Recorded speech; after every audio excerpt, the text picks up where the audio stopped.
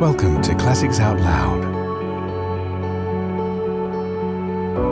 The Blue Castle by L.M. Montgomery. Chapter 39. She must write a note. The imp in the back of her mind laughed. In every story she had ever read, when a runaway wife decamped from home, she left a note, generally on the pincushion. It was not a very original idea, but one had to leave something intelligible. What was there to do but write a note? She looked vaguely about her for something to write with. Ink? There was none.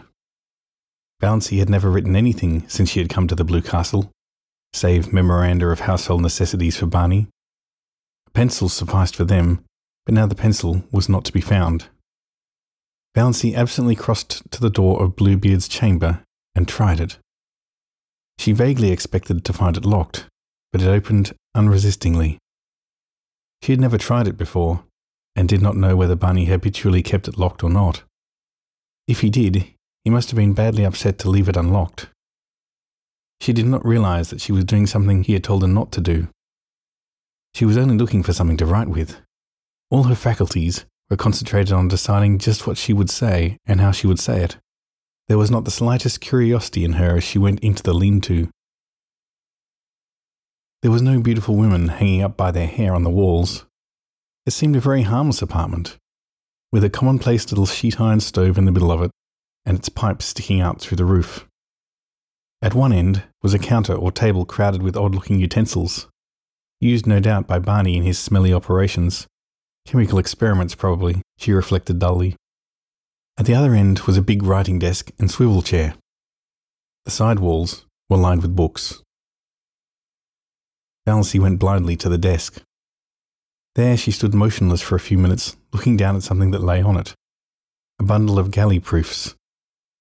The page on top bore the title Wild Honey, and under the title were the words, by John Foster. The opening sentence, "Pines are the trees of myth and legend. They strike their roots deep into the tradition of an older world, but wind and star love their lofty tops. What music when old Aeolus draws his bow across the branches of the pines." She had heard Barney say that one day, when they walked under them. So Barney was John Foster. Valancy was not excited. She had absorbed all the shocks and sensations she could compass for one day. This affected her neither one way nor the other. She only thought, "So, this explains it." It was a small matter that had, somehow, stuck in her mind more persistently than its importance seemed to justify. Soon after Barney had brought her John Foster's latest book, she had been in a Port Lawrence bookshop and heard a customer ask the proprietor for John Foster's new book. The proprietor had said curtly, "Not out yet. Won't be out till next week." Valancy had opened her lips to say, "Oh yes, it is out," but closed them again. After all, it was none of her business. She supposed the proprietor wanted to cover up his negligence in not getting the book in promptly. Now she knew. The book Barney had given her had been one of the author's complimentary copies, sent in advance. Well, Valancy pushed the proofs indifferently aside and sat down in the swivel chair. She took up Barney's pen, and a vile one it was, pulled a sheet of paper to her and began to write. She could not think of anything to say except bald facts. Dear Barney, I went to Dr. Trent this morning and found out he had sent me the wrong letter by mistake. There never was anything serious the matter with my heart, and I am quite well now. I did not mean to trick you. Please believe that. I could not bear it if you did not believe that. I am very sorry for the mistake. But surely you can get a divorce if I leave you. Is desertion a ground for divorce in Canada? Of course, if there is anything I can do to help or hasten it, I will do it gladly, if your lawyer will let me know.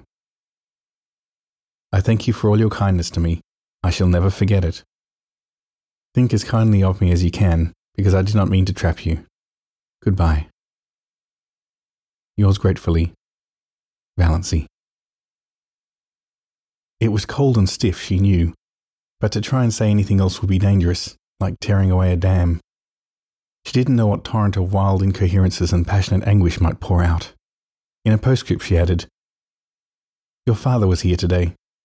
He is coming back tomorrow. He told me everything. I think you should go back to him. He is very lonely for you." She put the letter in an envelope, wrote Barney across it, and left it on the desk. On it she laid the string of pearls.